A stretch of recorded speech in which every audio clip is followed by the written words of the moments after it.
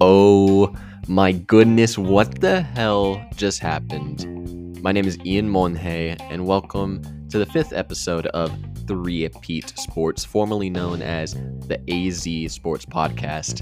Welcome in.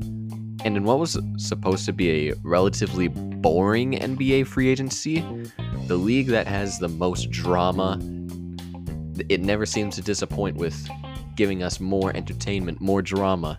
Kevin Durant has requested a trade. Kyrie Irving is expected to leave with him as well. Rudy Gobert is somehow a Minnesota Timberwolf, and then a lot more stuff has happened in this NBA offseason, so we're just going to jump into it.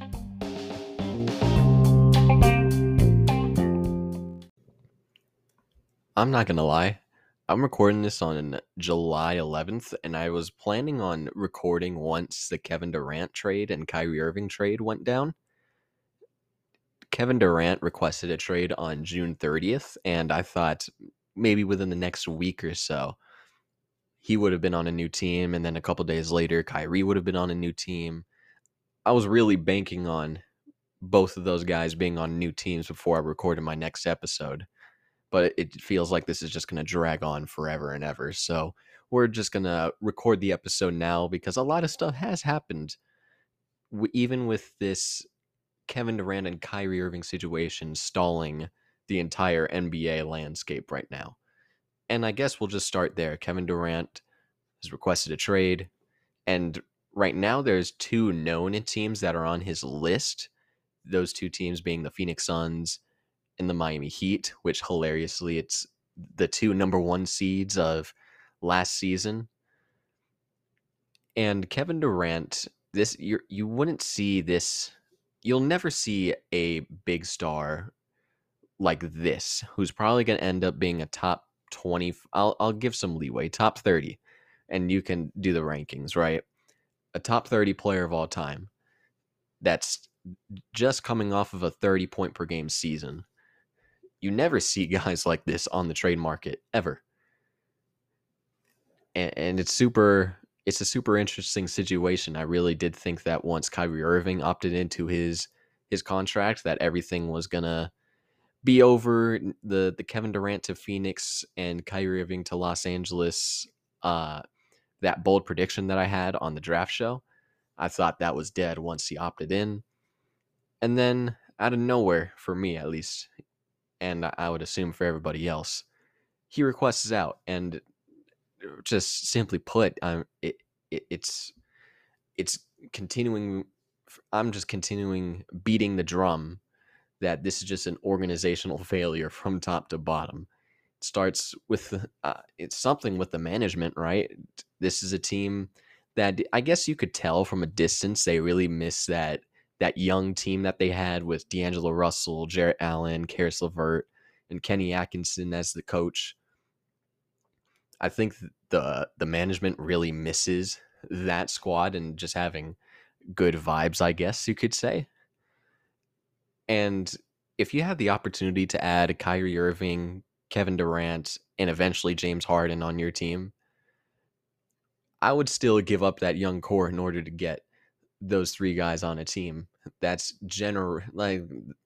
that's the greatest team to have never achieved anything. Like, those are three of the best shot makers in the league. And the fact that they didn't last more than 2 seasons, it's unfortunate, right? But how in the world are you going to lose all three of those guys in a span of 6 months? That's something that's unheard of, never seen before. And I think a lot of this, the reason why the organization wants to move on, has to do with the headache of Kyrie Irving, right? He has a big ego.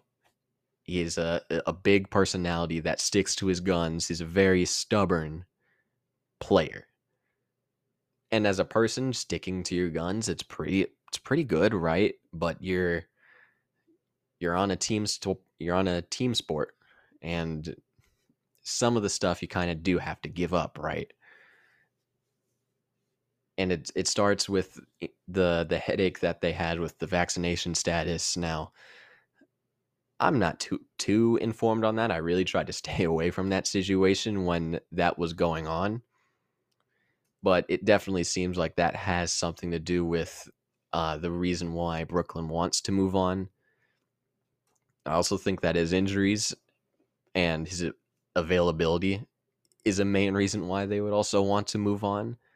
Each of the last 3 seasons, something is in the way of him playing games.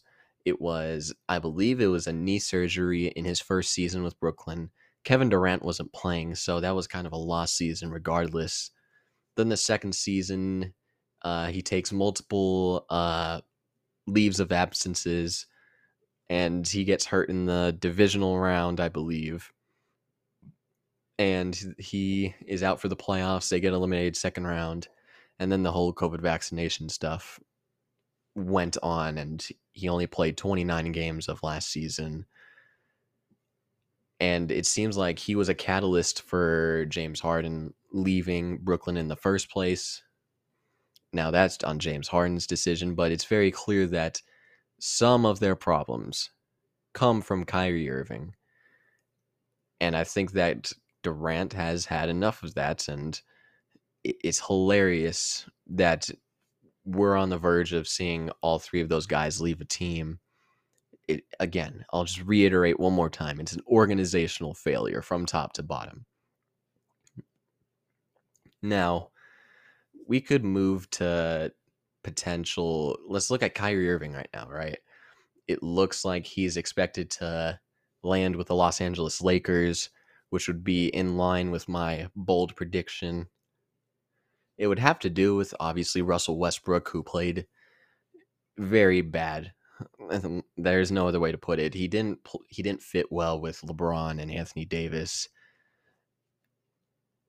And you would also assume draft compensation, maybe another player for Kyrie, and then maybe another player like Joe Harris, right? It's interesting from the Lakers' perspective, right? The Lakers attract big stars, and Kyrie Irving, when he's available and healthy, is a big time star. And it's just a nice little box office story. It's very good for PR. Kyrie Irving going to LA, the biggest, would you say the biggest market in the NBA? Quite possibly. And just the storyline. He's going back with LeBron James, who he won a title with. And it's easily marketable. I just don't know if LA made it especially the media made it a big time story about how poorly Russell Westbrook fit with the Los Angeles Lakers last year. And yes, it wasn't a seamless fit for Westbrook in Los Angeles, but they really made him out as a scapegoat. And yes, he had some issues, but man, it was getting really tiring to see Russell Westbrook continue to get slandered by the media. And he was just, he's not an off the court issue. It's very clear that he didn't play very well. But if he's getting slandered for just not playing well, just imagine what stuff could possibly happen if Kyrie Irving is there, who again is a stubborn player, stubborn person, and he attracts the most unwanted attention in the league. And at this stage, do I really think that he's gonna, stand his ground or just loosen up a little bit and listen to LeBron James and win a title there? Like, that's a bigger headache than I think a lot of other fans realize. He's a guy that he's gonna attract unwanted attention to the team. And for Los Angeles, who's coming off of a bad season last year, that has this sense of urgency to bring back LeBron James in future seasons, bringing in Kyrie is probably the one thing it's going to save LeBron. It's going to save the Lakers from keeping LeBron. If it doesn't happen, LeBron's going to leave. And if it happens, I would assume LeBron re-ups on a 1+1 deal, a 2-year deal with a player option in the second year, right? It's just not as the personality is just such an issue, and him being in such a big market. And you already had enough of a headache with Russell Westbrook, who all he did was play bad. Now, if you have somebody that's just a big time off the court issue for LA, after they already got rid of a player that was causing them headaches, I can't imagine the headache that he would cause in LA.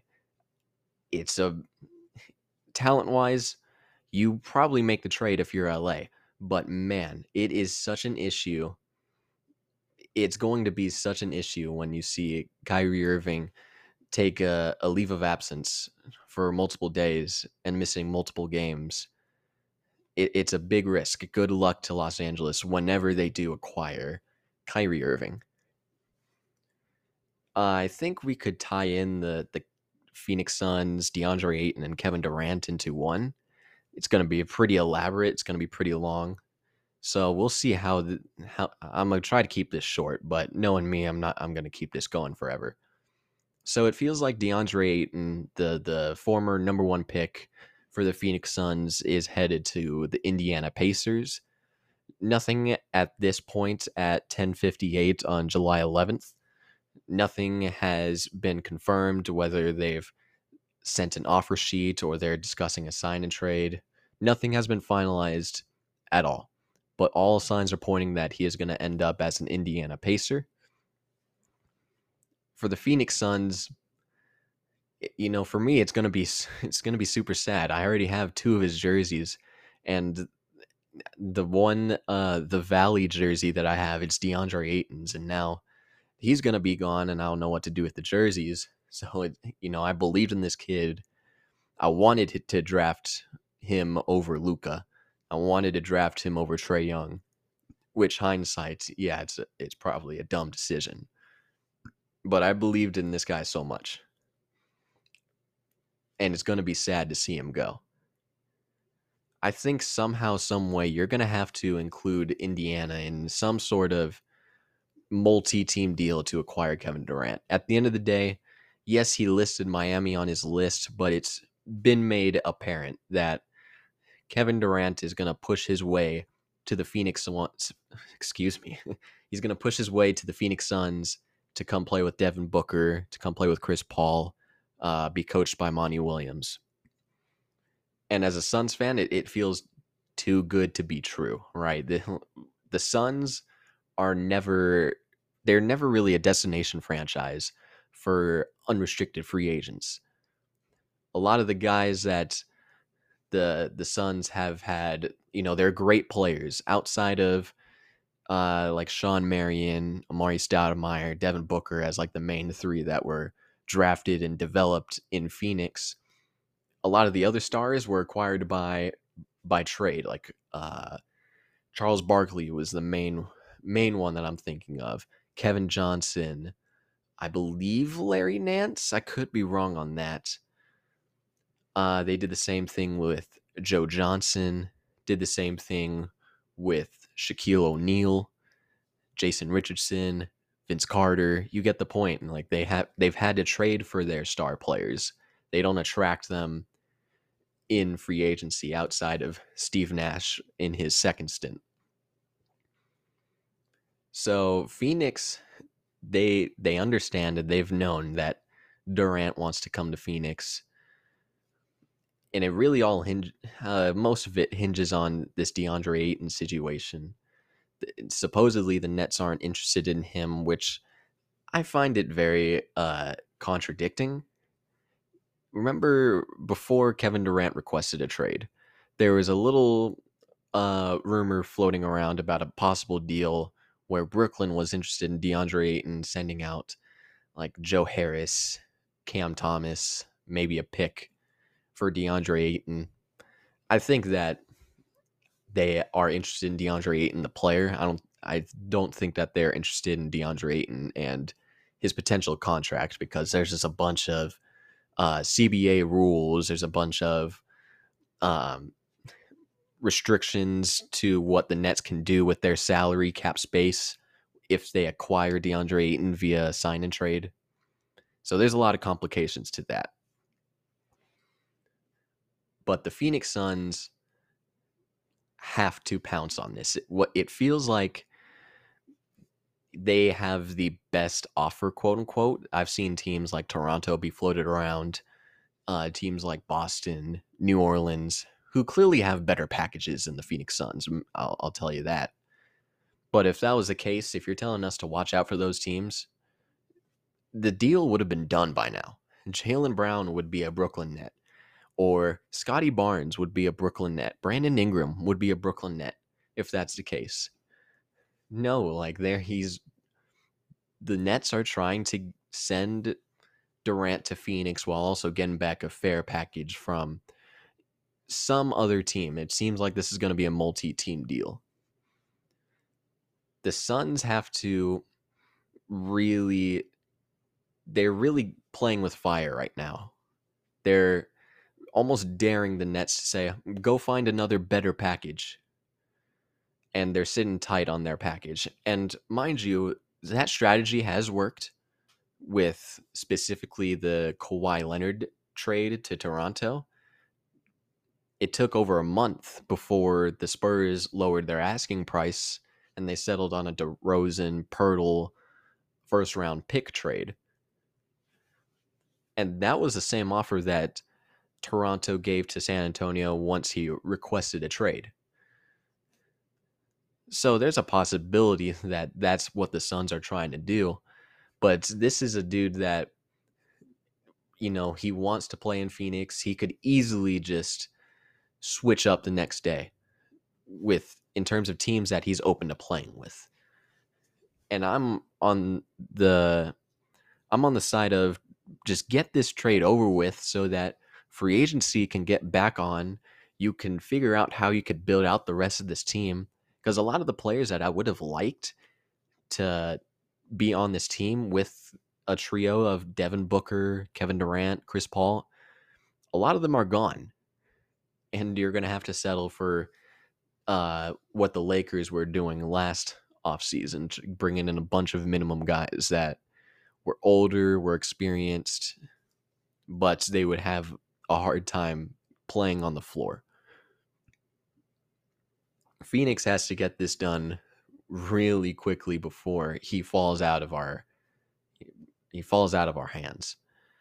It seems like the Suns are pushing all their chips into the table in order to acquire Kevin Durant.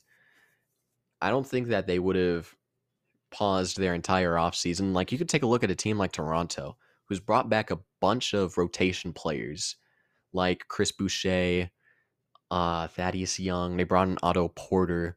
They seem prepared either way. If they acquire Kevin Durant, that's good. But they brought in a bunch of guys that will play in their rotation in the playoffs. Same with the Miami Heat, bringing back Victor Oladipo. They brought back Dwayne Dedmon. They brought back Caleb Martin to fill out the rotation for their, they filled out their rotation for their playoff run next year. Sure, they have players that they could trade away for Kevin Durant, but it seems like they're prepared either way. The Suns have made some signings, right? Bringing in Bismack Biyombo, bringing in Josh Okogie, Damian Lee, trading for Jock Landale. Those are end of the bench. You never see those guys in the playoff rotations ever. Josh Okogie wasn't playing for the Minnesota Timberwolves. Bismack wasn't playing for the Suns last year. Jock Landale I don't believe he was playing in the play-in game for the Spurs, and Damian Lee wasn't a rotation player for the Warriors last year. It seems like they're preparing, and it seems like they know that they're going to get Durant, but I'm a little impatient. I kind of just want this to be over with, just so I don't have to see the rumors flying around that the Suns could possibly be out of it. And I'll just end it by saying this. DeAndre Ayton is a player that you're supposed to re-sign. This is a number 1 overall pick, averaging 17 and 10 who is going, you can't replace him. His production, maybe, but you can't replace his skill. He is so much more skilled than a lot of these other centers that you could possibly bring in. You're about to let him go, possibly for Miles Turner, possibly for Chris Duarte, possibly for Picks or Buddy Hield, or maybe you bring back nothing and just absorb Kevin Durant with cap space. I don't even know if that's possible. I don't think so. But you're about to lose probably your most important player in the playoffs last year, your second most important player in the first run, in order to have the opportunity to acquire Kevin Durant. You lose out on Deandre Ayton, which is understandable if you're trying to acquire Kevin Durant. But if you lose out on Kevin Durant too, the Suns are no longer championship contenders. They're probably contending for the play-in at that point. The team is already going to get worse with whoever the Suns get back for Deandre Ayton from the Indiana Pacers. In a perfect world, you use those assets to put in another trade to acquire Kevin Durant. You can't always bank on that. And if they bring back nothing, that trade is going to look even worse. It's boom or bust, what the Suns are doing. It's the definition of a boom or bust offseason. And if they don't play their cards right, this is gonna set back this franchise for a long time. But if they can't acquire Kevin Durant, and if they can't, at the very least, bring back DeAndre Ayton, this team is gonna be a play-in contender, no longer championship contenders, and you could start ticking the clock for when Devin Booker will inevitably request a trade, given how incompetent the team will be without either of those two players. As I finished that last segment, I'm so happy that it only ended up being a 20-minute long segment. I thought I was going to ramble on about that for 40 minutes. But we could move on to the rest of the offseason the other moves that have happened. Jalen Brunson finally became a New York Knick, and I'll briefly touch on it since I talked about Jalen Brunson so much in the previous episode. The New York Knicks, it makes a whole lot of sense why they traded out of the 11th pick, and they got back a lot of future picks. I don't know if they used one to trade for Durant on draft night. I forgot if they did which first round pick that they used. But end of the day, they got multiple first round picks, and they got rid of Nerlens Noel and Alec Burks in a salary dump, which was surprising to me. I thought that those two players had really good value around the league, especially to contenders. But they salary dumped him, and that makes it a little bit more confusing. Then they bring in Jalen Brunson on a 4-year, $104 million deal, which is $26 million a year, which is a very big overpay. And this is, just to keep it brief, Jalen Brunson, this is the first year that he played meaningful playoff rotation minutes, let alone, being a starter. He had some legit playoff minutes in this year's playoffs, and he showed up. He played really well. But I think that at the end of the day, he's a 6-foot point guard. Yes, he's a tough shot maker, and that's what's going to keep him on the floor in potential playoff minutes. But for New York, if you're really trying to go far with Jalen Brunson as your point guard, I think you really need to hone in on bringing in a bunch of defensive specialists. Yes, they have Mitchell Robinson as your rim protector. They have, for now, Cam Reddish as a really good defensive prospect. I don't think Obi Toppin's a defender. I don't think Quickly's a defender. I don't think that team has any defenders. And let's just assume that they're trying to push for the playoffs. I wouldn't be surprised if Jalen Brunson got played off the floor, and that's because he's going to be such a target at that point guard position. As we've seen over the years, like smaller point guards like himself, CP3, they're going to get hunted. Isaiah Thomas, he's going to get hunted. I don't know why we would bring up Isaiah Thomas, but you get the point. Smaller guards are going to get punished on the defensive end, and he. I'm not saying build your team around Jalen Brunson for your starting point guard. I'm saying that if you want him to be your starting point guard of the future, bring in better defensive specialists that will hide Jalen Brunson on the defensive end, kind of like how Dallas did in this year's playoffs. Their team defense with Finney Smith, Reggie Bullock, Maxi Kleba really did a good job hiding Brunson's defensive deficiencies. If again, one more time, if you want him to be your starting point guard on a playoff roster, you need better defensive personnel. That's all I'll say about that. And I think I want to go to one more interesting team before I talk about this Rudy Gobert stuff, which I quite frankly forgot. The Dallas Mavericks are weirdly like a loser in this offseason. And I think that a lot of it hinges on Jalen Brunson, but we may as well talk about the Christian Wood trade first. I don't think I even mentioned that. I don't remember mentioning that in any of my past episodes, but Christian Wood got traded for no playoff rotation players, and then the 26th pick in the draft. I think it was like Sterling Brown, Marquise Chris, Boban Marjanovic, and Trey Burke going to Houston. And I get it. Like, this is a player, offensively speaking, who fits in really well with Dallas, as a small ball 4-5, stretch big, as an 18-10 guy. And if he's able to have some sort of defensive presence anywhere, he'd be a borderline all-star level player. And it's a good move to acquire a rotation guy, a legit rotation guy, without giving up any of your key playoff rotation players.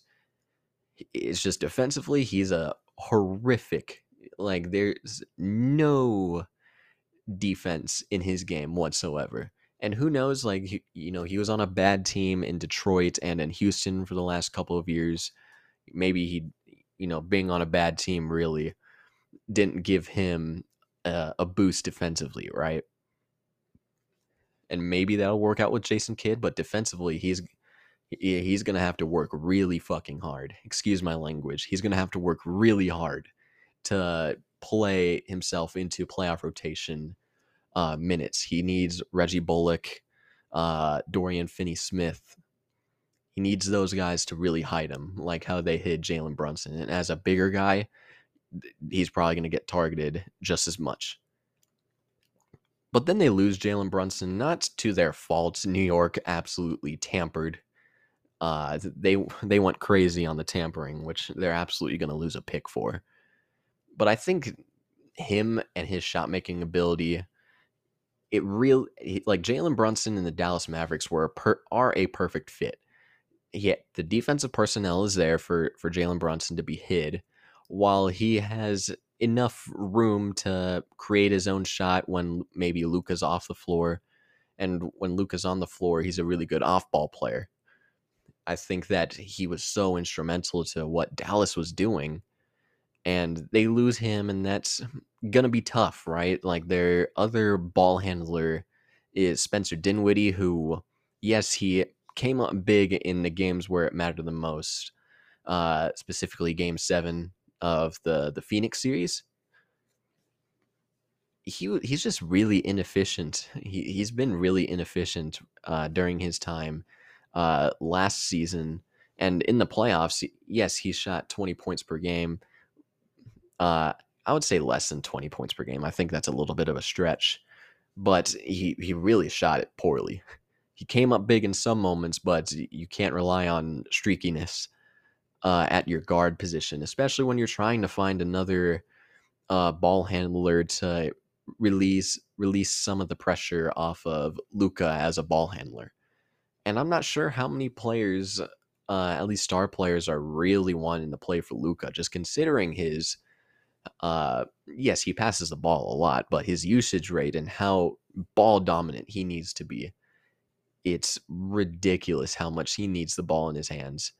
And I think that, Jalen Brunson, seeing what he did in that first round, majority of that first round while Luka was out, it makes sense why he wanted to get himself a bigger role somewhere else. But when you look at Dallas and what personnel that they have to do something at that ball handler position, whether that be like, I would throw out Kyrie Irving out there. It doesn't seem like they're interested in him, but as another ball handler and as a guy that can just score, like how Jalen Brunson, he was just able to just score. Like Kyrie Irving would be like a really nice fit next to Luka. But it doesn't feel like that's gonna happen at all. They brought in JaVale McGee to be their starting center, which is just he's an older version of Dwight Powell. Just I think JaVale has kept a lot of his athleticism. He has a long arm, so that's gonna really make him a threat on both ends, as a lob threat, as a shot blocker, right? It's just a much larger contract than I thought that he would get, especially as a 34, about to turn 35-year-old. And good for JaVale. Like, honestly, like, he did so well in Phoenix. He gets a lot of security on that contract, and bravo to JaVale McGee. I hope he does well. It's just a really peculiar, very strange signing to make after you lose your second most important player on the team. And it doesn't feel like they're not going to go after Kyrie. I think another plausible ball handler for them would be a guy like Dennis Schroeder, but I don't see that happening either. But it's going to be tough for Dallas to really match what Jalen Brunson brought to them. And I think they'll be good.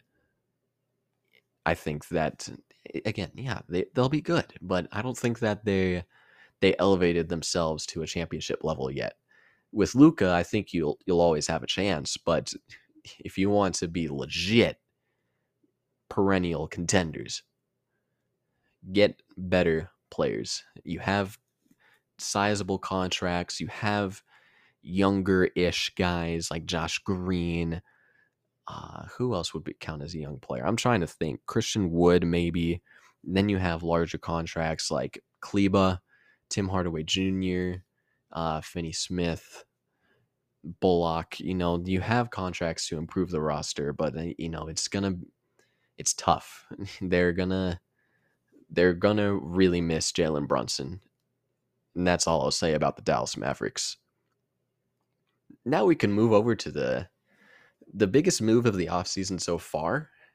One that really caught me off guard. It was Rudy Gobert being traded from Utah to Minnesota. And he's going to be the starting center while allowing Karl Anthony Towns to slide to the 4 spot. A really large trade. It was Malik Beasley. It was Patrick Beverley, Jared Vanderbilt, the rookie that they just drafted, Walker Kessler, Leandro Bolmaro, who doesn't really play. He just came in from Europe. Then 3 unprotected future first-round picks, and then a top 5 protected first-round pick in 2029. Wow, like that's holy overpay. I think that is exciting for Minnesota. Again, they're not a destination franchise. As a matter of fact, I think they're the smallest market in the NBA. That's a stretch. They're one of the smallest markets in the NBA, period. And it's going to be hard for them to make big improvements to their roster through free agency. They brought in Kyle Anderson, nice player, not moving the needle, right? Taurean Prince they re-signed. He was a good 3-and-D guy last year, but he's not, an integral part to this team, right? So whatever move they were going to make to add to Anthony Edwards and Karl Anthony Towns, I thought maybe get an upgrade at point guard. If you were going to trade that very many first-round picks, maybe trade them for DeJounte Murray and include D'Angelo Russell. But I think it's pretty cool that they were able to keep D'Angelo at that point guard position and getting Rudy, who's going to be a good defensive. He's already one of the best defensive players. Dare I say one of the best defensive players ever. I think that in Minnesota, Minnesota got rid of their two best defenders. They got rid of Patrick Beverley. We all know how good of a defensive player he is. And Jared Vanderbilt, who's really gone under the radar, but I think that's a really big loss for Minnesota. I think that they're really relying on the development of Jaden McDaniels, who has really come on nicely. I preferred Vanderbilt over him for at least last season, but he's a nice player to try to develop for Minnesota. You bring in Kyle Anderson, he's a slow, but he's a fine defender. Taurean Prince is a good defender. I think a lot of this is going to have to hinder on Anthony Edwards' defensive development. I think that if, Rudy Gobert was surrounded by Donovan Mitchell, who was supposed to be a good defender, hasn't really shown that as of late. Same with Mike Conley, who's aging. Royce O'Neal was probably the second best defender on that Jazz team. There was also Bogdanovich, Clarkson, Hassan Whiteside last year, Rudy Gay. He was made the scapegoat because he is, one of the best defensive players in the league.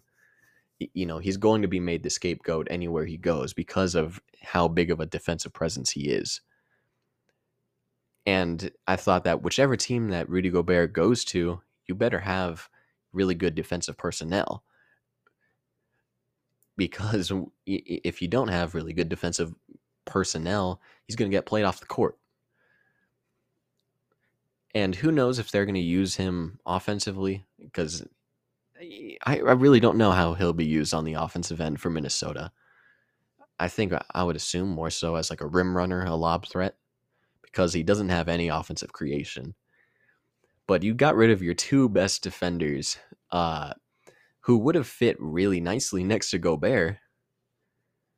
And now it's Taurean Prince, it's Kyle Anderson, quite possibly Anthony Edwards.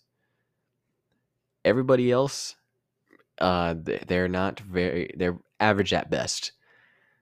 And I think that's the same situation that Utah had when they had Rudy Gobert for the last 9 years. And I think this should be a point of emphasis for Minnesota right now. They overpaid to get Rudy Gobert. There's no denying that. But if you really are trying to take this next step, like how everybody is assuming that you're trying to do, you got to really invest in some of these other defensive guards or these other defensive wings. Because, again, the wings that you have, they're fine defensive players. But I don't think those guys should be your second best defenders at all until Anthony Edwards improves a little bit more, which I'll applaud him. He's really improved on that defensive end. But he's got to take another step in order to make this Rudy Gobert trade, in order to make Rudy Gobert a playable player in the playoffs. Maybe go after a guy like Dennis Schroeder, who right now I don't have the free agency list up, but that's the first one that came to mind. Yes, he's a smaller guard that he could come off the bench, but he's always had a long arm. I don't think he's small. I don't know. But I know that he has long arms and he gets a lot of steals. Maybe not the greatest defender, but he'd really help out. If you just add more defensive personnel to that Minnesota team, they could be really damn good. And then we could go to Utah, and they just got to blow it up at that point. They just saw how good of an offer they got for Rudy Gobert, who's not worth 4 first-round picks and 5 players. And if you're really trying to retool around Donovan Mitchell, that's not the trade you make at all. Like, Donovan Mitchell should want out. and he probably does want out, but is going to give them one more shot before he inevitably asks out. And I also think that a majority of this, I won't say a majority, but I think their reluctance to trade Donovan Mitchell stems from the fact that they're hosting, Salt Lake City is hosting the All-Star Weekend next year, and they want to have some marketable player in their city before, they cut ties. But you can't lie, as much as I hate it for a guy like Donovan Mitchell who should be wanting to win in Utah, and I want him to win in Utah, stay in Utah. This trade doesn't really give me a lot of good hopes that he will be staying in there for the long term. You can't deny 4 first round picks, though. You could do a lot with 4 first round picks, the expirings that you have, the larger contracts that you have. You have young players like Kessler. Who is the other guy? Jared Vanderbilt. If you want to include Bolmaro, they also have Nickeil Alexander-Walker. They have sizable contracts. They have decent, not good, but decent young players. If they wanted to really retool, I think that they really have to act with a sense of urgency, because this is a dude that really needs to put his name out there. I don't think that he'll be able to do that in Utah. He should want out. He's probably requested out. But if Utah wants to keep him, you utilize those picks and you utilize those players right now, because he very clearly wants to be heard. And if he's not going to be heard here, he's going to be heard somewhere like New York, maybe Brooklyn. Maybe Utah wants to join in with Phoenix and in Brooklyn, just make a mega blockbuster. And I guess we could look at some, players that they got. Patrick Beverley gonna be a finally they'll get a legit backup point guard who would have really helped Rudy Gobert, but that he's gone. Vanderbilt's a nice player to have. They have Bogdanovich, who's on an expiring. They brought in Malik Beasley, who's a pretty good 6-man so far. He could be a starter next year, and I don't know how much trust I can put into that, but it's a fine roster that is not going to keep Donovan Mitchell happy. And if that's your main goal, you use the assets now. Maybe you try to utilize everything to acquire Kevin Durant.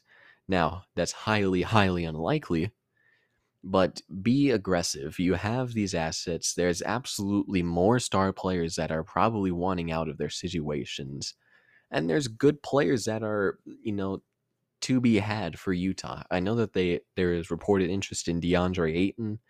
That's not going to happen, but it's nice to know that they're trying to put their names out there, put their bids out for players through free agency and via trade. But I really do expect that this domino really makes Utah think, what can we get in a Donovan Mitchell trade? That's my analysis of the Utah Jazz trading away Rudy Gobert. And there was also some other moves that have went down. I believe the day after I recorded the episode with Daniel, I believe DeJounte Murray got traded to the Atlanta Hawks, which, Daniel, you were wrong on that prediction. I think you owe me $5. But I got the prediction right.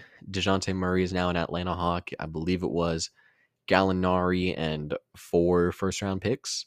I believe 3 of those were unprotected. A lot of draft equity for San Antonio. Then they bought out Danilo Gallinari, who subsequently signed with the Boston Celtics on a 2-year deal. And we'll get into Boston pretty soon. But, that's a big trade. Like, DeJounte Murray is a first-time All-Star, nearly averaged a triple-double last year. Then they just punted on trying to retool around DeJounte Murray. Said, nope, let's get as many draft picks as we can to get to pretty much tank. I keep forgetting. I believe his name is Victor Wembanyama. I believe he's from somewhere in Europe, and he's a 7'3" freak. I think you see how long this dude is. Like he's going to be he's going to be one of the future faces of the NBA. I think everybody unanimously agrees with that. And I think San Antonio, they're absolutely gearing up to tank. And if they do fall in the draft, they have the draft equity from Chicago, from Atlanta. They have the picks in order to move up if they do fall. But it's risky for San Antonio, right? Maybe not with a guy like Greg Popovich, who's probably coaching his last season. But San Antonio is looking to rebuild around whichever player that they draft next year. Still have a pretty fine young roster that I think that they're going to continue to blow up with guys like Devin Vassell, Jakob Pertl. They're absolutely going to try to trade Josh Richardson, Doug McDermott. Sizable veteran contracts that I think a bunch of other contenders would be interested in. So, it's definitely risky to put all your chips into the bag for getting a chance at drafting Wembanyama. But I think that San Antonio, I really trust their process, and I trust their development staff that, really has done wonders, when it comes to Tim Duncan, David Robinson, Ginobili, Tony Parker, Kawhi, a lot of these other young guys that they've done a pretty good job at developing, right?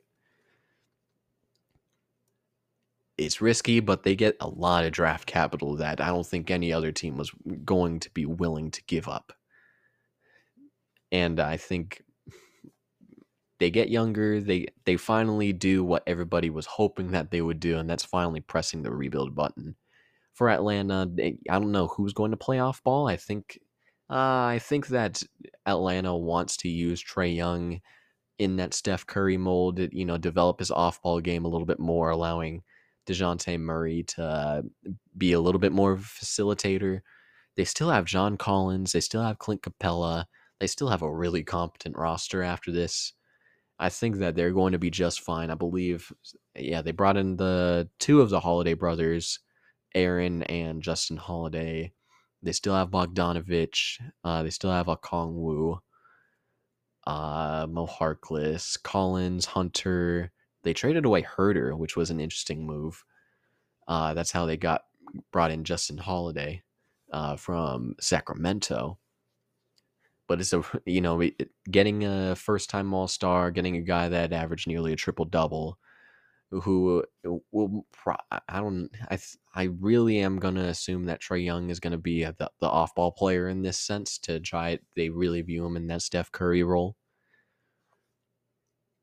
But if you're able to, the draft picks, I think they're fine with getting rid of, but also, getting rid of Gallinari, who was on a non-guaranteed deal. He was probably not going to play next year just due to his imminent regression. Being an older player, an older vet in the league, who, it's a really good addition. They could be trading John Collins. They could be trading Bogdanovich or Capella.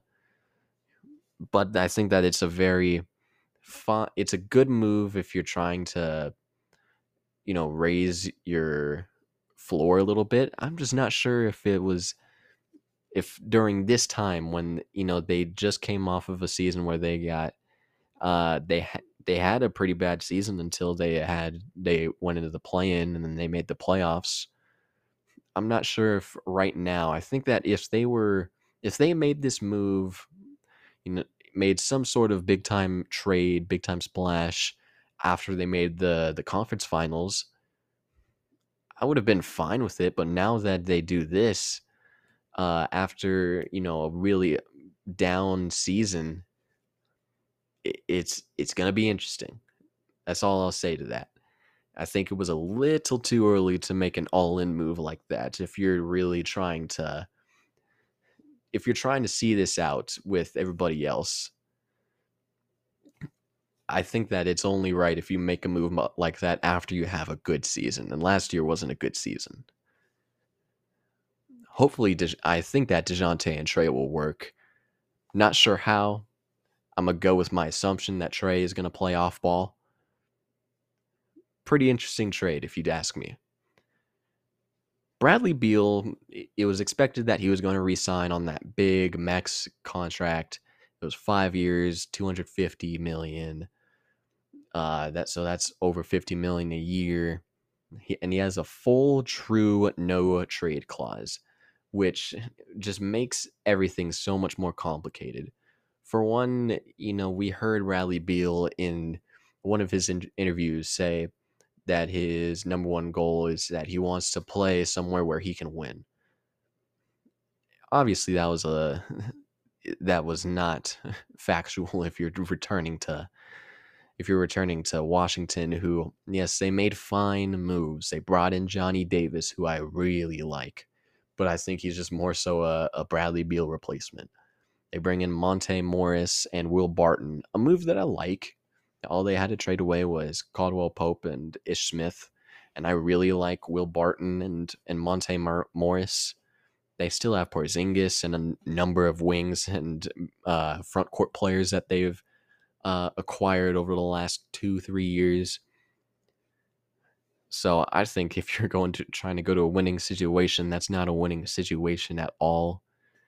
Then the Wizards overpay him after he suffers a wrist injury, after he suffers a down season last year. And if you were, they should have traded him way before everything was starting to fall apart for Washington. At the peak of his value was probably once he averaged 30 points a game. That was when Washington should have said, all right, let's trade him away and let's try to reset everything.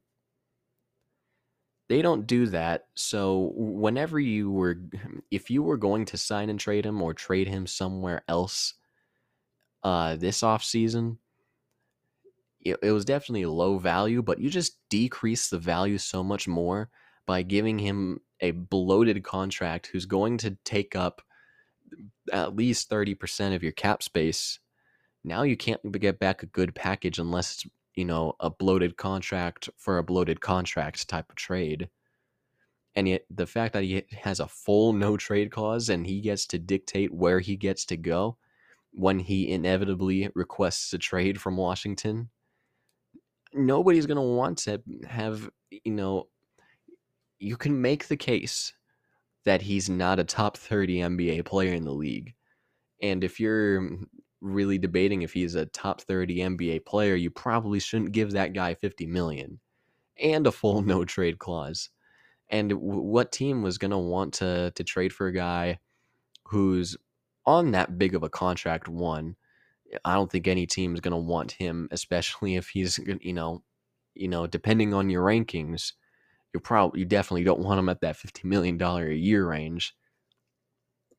And he has a trade kicker, so whatever team acquires him is going to be paying him a little bit more than what Washington will. So it's a stupid contract. It's a stupid decision by Washington. They should have traded him much earlier when he was at the peak of his value. Now when he does requests out, and once they realize they can't really build around Bradley Beal for the next 5 years, then it's going to be so much harder to trade him because at that point, Bradley Beal dictates it. So Washington is going to be stuck in purgatory for quite some time. And I hope, Johnny Davis develops, like that. I hope Rui Hashimura turns into the second coming of, what will be a good one? Carmelo Anthony, right? It's all hopeful at this point. Everything that Washington has showed me is incompetency. It shows a lack of future outlook and future process. It's not, this is a bad decision for both sides for their circumstances. Now I'm trying to remember other trades. Malcolm Brogdon, he got traded to Boston, which was I really thought that he would go to Washington after the draft. I'm like, okay, that's probably not going to happen. So where would he go? And I've seen it on Bleacher Report. The writers that have came up with trade ideas and ideal trade partners and players to target. And I've seen Malcolm Brogdon on Boston multiple times. Like, okay, how is that going to happen? They somehow made it happen with a pretty good.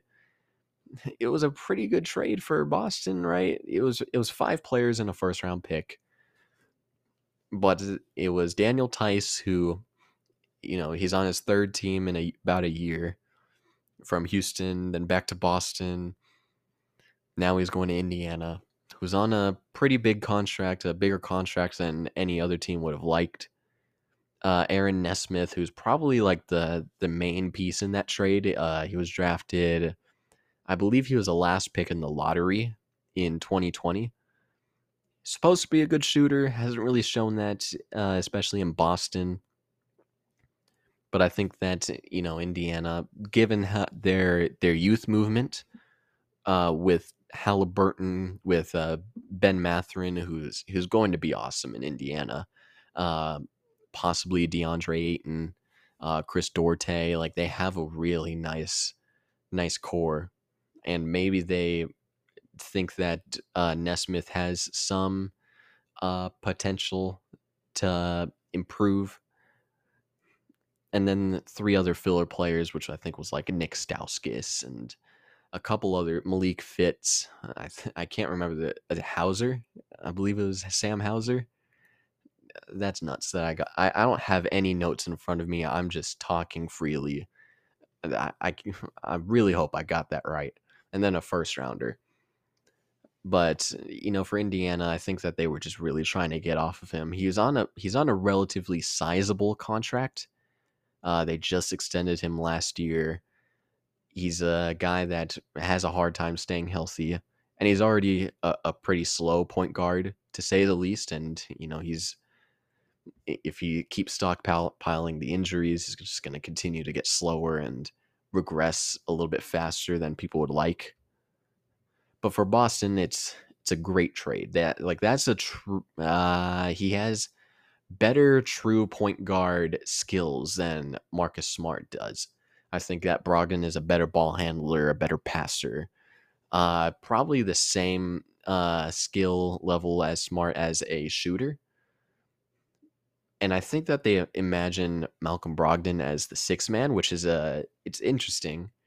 I think that he's good enough to start on any team. And, a guy, either way, if you're going to be putting Brogdon on the bench or Marcus Smart on the bench as your sixth man, they both have sizable contracts. Same with Derek White, who's going to be coming off the bench. But that really does improve that team in the playmaking department. It was clear in the finals that they didn't have, the lack of a true point guard, a true playmaker really hurt this team, because not a lot of the guards, specifically, guys like Jaylen Brown, guys like Marcus Smart, they don't have as tight of a handle as you would like from your backcourt. And Brogdon can do just that. And I would prefer to start him, but I think that it's a good player to have that really improves at what was a sticking point last year. They also bring in Gallinari on a 2-year, I believe it was like a $13 million contract with option in the second year. It's a fine signing, right? Like, he's a good 3-point shooter, catch and shoot guy, spot up. I think that's all he really brings. Like, his athleticism is really, he didn't really have much athleticism to begin with, but it's definitely diminishing as the years go on. I think he's like 33, 34. I think that, defensively, he's going to be a huge liability. How much is he going to play in the playoffs for them? If he could, given the personnel, he might just he might just be able to play on as a pretty good offensive scorer off the bench. If you have Marcus Smart and Rob Williams, Al Horford, if you have guys that can hide him on defense, I think that he could be a legit asset in the playoffs. So I think that these are two good moves that, Malcolm Brogdon fits everything that uh, Boston is trying to fix up. That really, really does elevates their floor. They made the finals last year, and that's their ceiling is finals champions. They have a couple of years with this current core with guys like Al Horford, guys like Gallinari, and probably a guy like Malcolm Brogdon. I think he's going to be only there for this last year. So it's good on Boston's part to really make it a point to improve at your weaknesses. They keep a lot of their core players. It's a very good offseason for the defending Eastern Conference champions. And then we could just end this episode with just a couple more signings that have gone down that I thought were really interesting. I think everybody's favorite like every basketball nerd's favorite free agent, dark horse free agent, Isaiah Hartenstein signed a 2-year, $16 million deal with the New York Knicks. That's essentially the Nerlens Noel replacement. Good pickup. Like every basketball nerd likes this dude. He has the ability to stretch the floor, has good passing ability, has interesting defensive positives. Like he's a positive defender when he seems like he shouldn't be a positive defender. Good pickup as a backup to Mitchell Robinson. TJ Warren signed a minimum contract with the Brooklyn Nets, which caught me off guard. I think that if they were trying to uh, run it back with Kyrie, Durant, see what they have in Ben Simmons, TJ Warren would have been nice. But you could also think of it as um, TJ Warren is there for opportunity. When Durant and Kyrie Irving leaves, and once he plays well and scores well with Brooklyn, he'll cash in on one more big contract before he ends his prime. So I think that's a fine signing for Brooklyn. Lonnie Walker somehow and for some reason signed with the Los Angeles Lakers. Good pickup. It's a clutch client, the infamous clutch client. They represent LeBron James. A lot of those clutch clients end up with LeBron on his team. A good young player. Like this is reminiscent of the Malik Monk signing last year. And hopefully he shows something and he could cash in like how Monk did this year. And this year he signed with the Sacramento Kings on a 2-year, $19 million contract.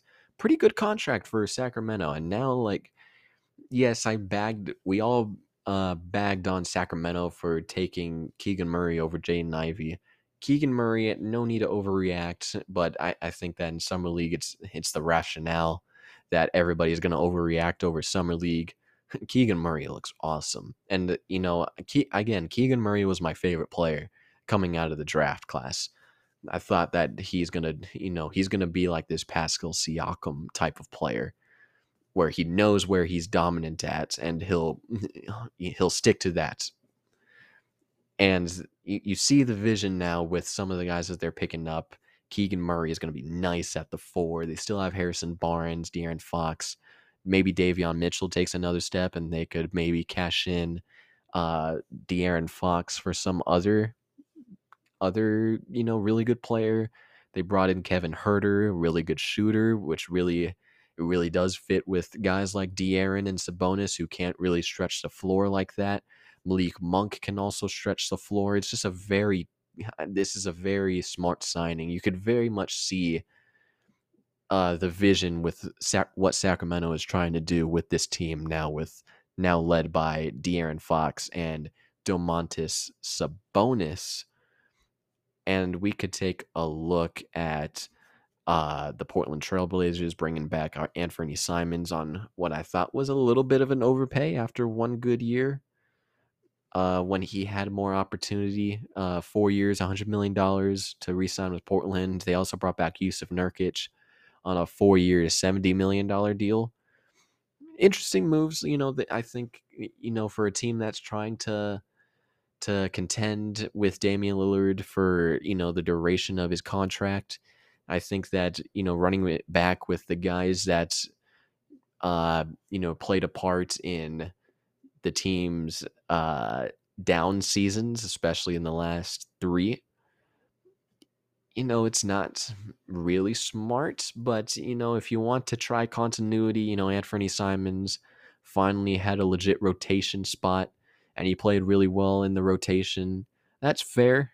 And Yusuf Nurkic, when he's healthy, he's a serviceable, top half of the league center. 70 million is a little oof, but for a 28-year-old, I think that it's it's a little bit of that's a little weird, but I think that it's perfectly fine for Portland. Again, these moves don't take them to the championship status that Damian Lillard is wanting in Portland, but I think that they're fine moves. They also brought in Gary Payton the second on a 3 year, $26 million deal. A good signing, right? Like, they don't have very good defenders. We don't know how serviceable Shaden Sharp is going to be, at least for this year, probably the next 2 or 3 years. But, you needed a defender, a good perimeter defender, and he's one of the better ones. Maybe I think that is a good contract for a soon to be 30-year-old, which is something that not a lot of people take into account, that he's almost 30 years old. And I think that a 3 year, $20+ million a year contract, I think that's a very reasonable contract. And, it really rounds out the rotation that has Lillard, Simons, Josh Hart, Jeremy Grant, Yusuf Nurkic, along with guys like Gary Payton II, Nazir Little, Shaden Sharp. I would have loved for them to keep Eric Bledsoe off the bench, but obviously that's not happening. Drew Eubanks is a really nobody knows who Drew Eubanks is. He played pretty well with San Antonio for part of last season before he got traded to Toronto, waived, and he played pretty well in Portland. I think that, it's a fine roster. Will it be a championship contender? No, not at all. But it's a fine roster, is what I'll say. And I think, we could take a look at, I'm scrolling through the list now. John Wall, he's a Los Angeles Clipper, signed 2 years, $13 million. And the Clippers do a really good job of bringing in these not reclamation projects. Yeah, I would say a reclamation project. Bringing the guy back to his feet, kind of like how they did with Nicholas Batum, like how they did. I'm trying to think through the list right now. I don't want to say Zubats at all. Reggie Jackson is a perfect example. And they bring in a guy that was, a former All-Star. He's a former All-Star, and the last time that he played, he was still a 20-8 player. And I think that, as the third option next to Paul George and Kawhi Leonard, yes, he's able to score, but I think he's more so pass first. And it's a good signing that really, it doesn't really do much for me, just because, I see the Clippers as the championship favorites next year. I'm really high on that team, and just adding John Wall, it doesn't necessarily move me, but it definitely makes me think, they're really making their case as the championship favorites, especially in my book. And I guess I'll end off on one more signing that caught my eye, which was Andre Drummond. It's weird that we're ending off the episode with Andre Drummond and the Chicago Bulls. They bring him in and Goran Dragic in. Two very interesting moves. Andre Drummond is, one of the best rebounders in the game. No defense whatsoever, which is something that I think Chicago really needs to continue to improve on. I think that's why they brought back Derrick Jones Jr. And I think that's not why they brought in Dragic. I think that they're just trying to create more so like a really good offensive team to just outscore a bunch of these teams, just knowing that they don't have the cap space or the personnel to really guard up against guys like Giannis, um, guys like Jimmy Butler. Chicago has Vucevic. They have Caruso and Dosunmu, which makes the Dragic signing a little bit weird unless they think that Lonzo Ball is just gonna still be out with his meniscus recovery, which again, that wouldn't be a good sign. It's interesting moves. I wonder what they plan on doing with Dragic. Is Lonzo Ball all right? And Andre Drummond, I think that's he's probably the best backup big in the league. Very good rebounder. He's more so an offensive big man to come off the bench. And for 2 years, 6 million, where they didn't have a serviceable backup big. Andre Drummond is one of the best in the game at that. So again, good signings by a lot of these teams. Some of them, will make you raise an eyebrow. But these were just some of the moves that have caught my eye. And hopefully the next time that I record, Kevin Durant is traded, Kyrie Irving is traded, specifically, Kevin Durant to the Suns, Kyrie Irving to the Lakers. And hopefully there's other signings that also catch my eye within the next couple of weeks. And that is all I really have from the NBA stuff. I think that, yeah, I don't think I said this at the beginning of the episode. I just wanted to tell a little cool story. The people that I had on the live show, one of them, Carson, he came out from Tennessee to Arizona, and we all as in like his group of friends, I met up with them at some house, right?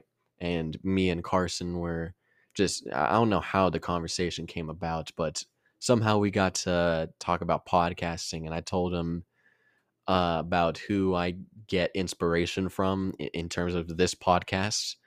And I'll let it be known right here, I get my inspiration off of this podcast called Strong Opinion Sports, hosted by Zach Schaumler. That's my source of inspiration when it comes to making this podcast. And I told him that. He's like, no way, I have his contact right here. And I think, no way, like, that's crazy. Like, he showed me pictures with him when Carson was in Hawaii. It was really cool. And he's like, do you want me to FaceTime him? Like, go ahead and give it a shot. And he ends up, like, the first time we call him, he doesn't reply. The second time, when he responds, which was like at 11 at night, he responds, and I have like a cool 1 to 2 minute conversation with him. It's funny. Everybody that knows me knows that I'm an introvert and a little just an introvert. Just an introvert. Same with Zach, and that minute long conversation was definitely it was definitely awkward, to say the least. I was very flabbergasted and wasn't prepared for anything to say.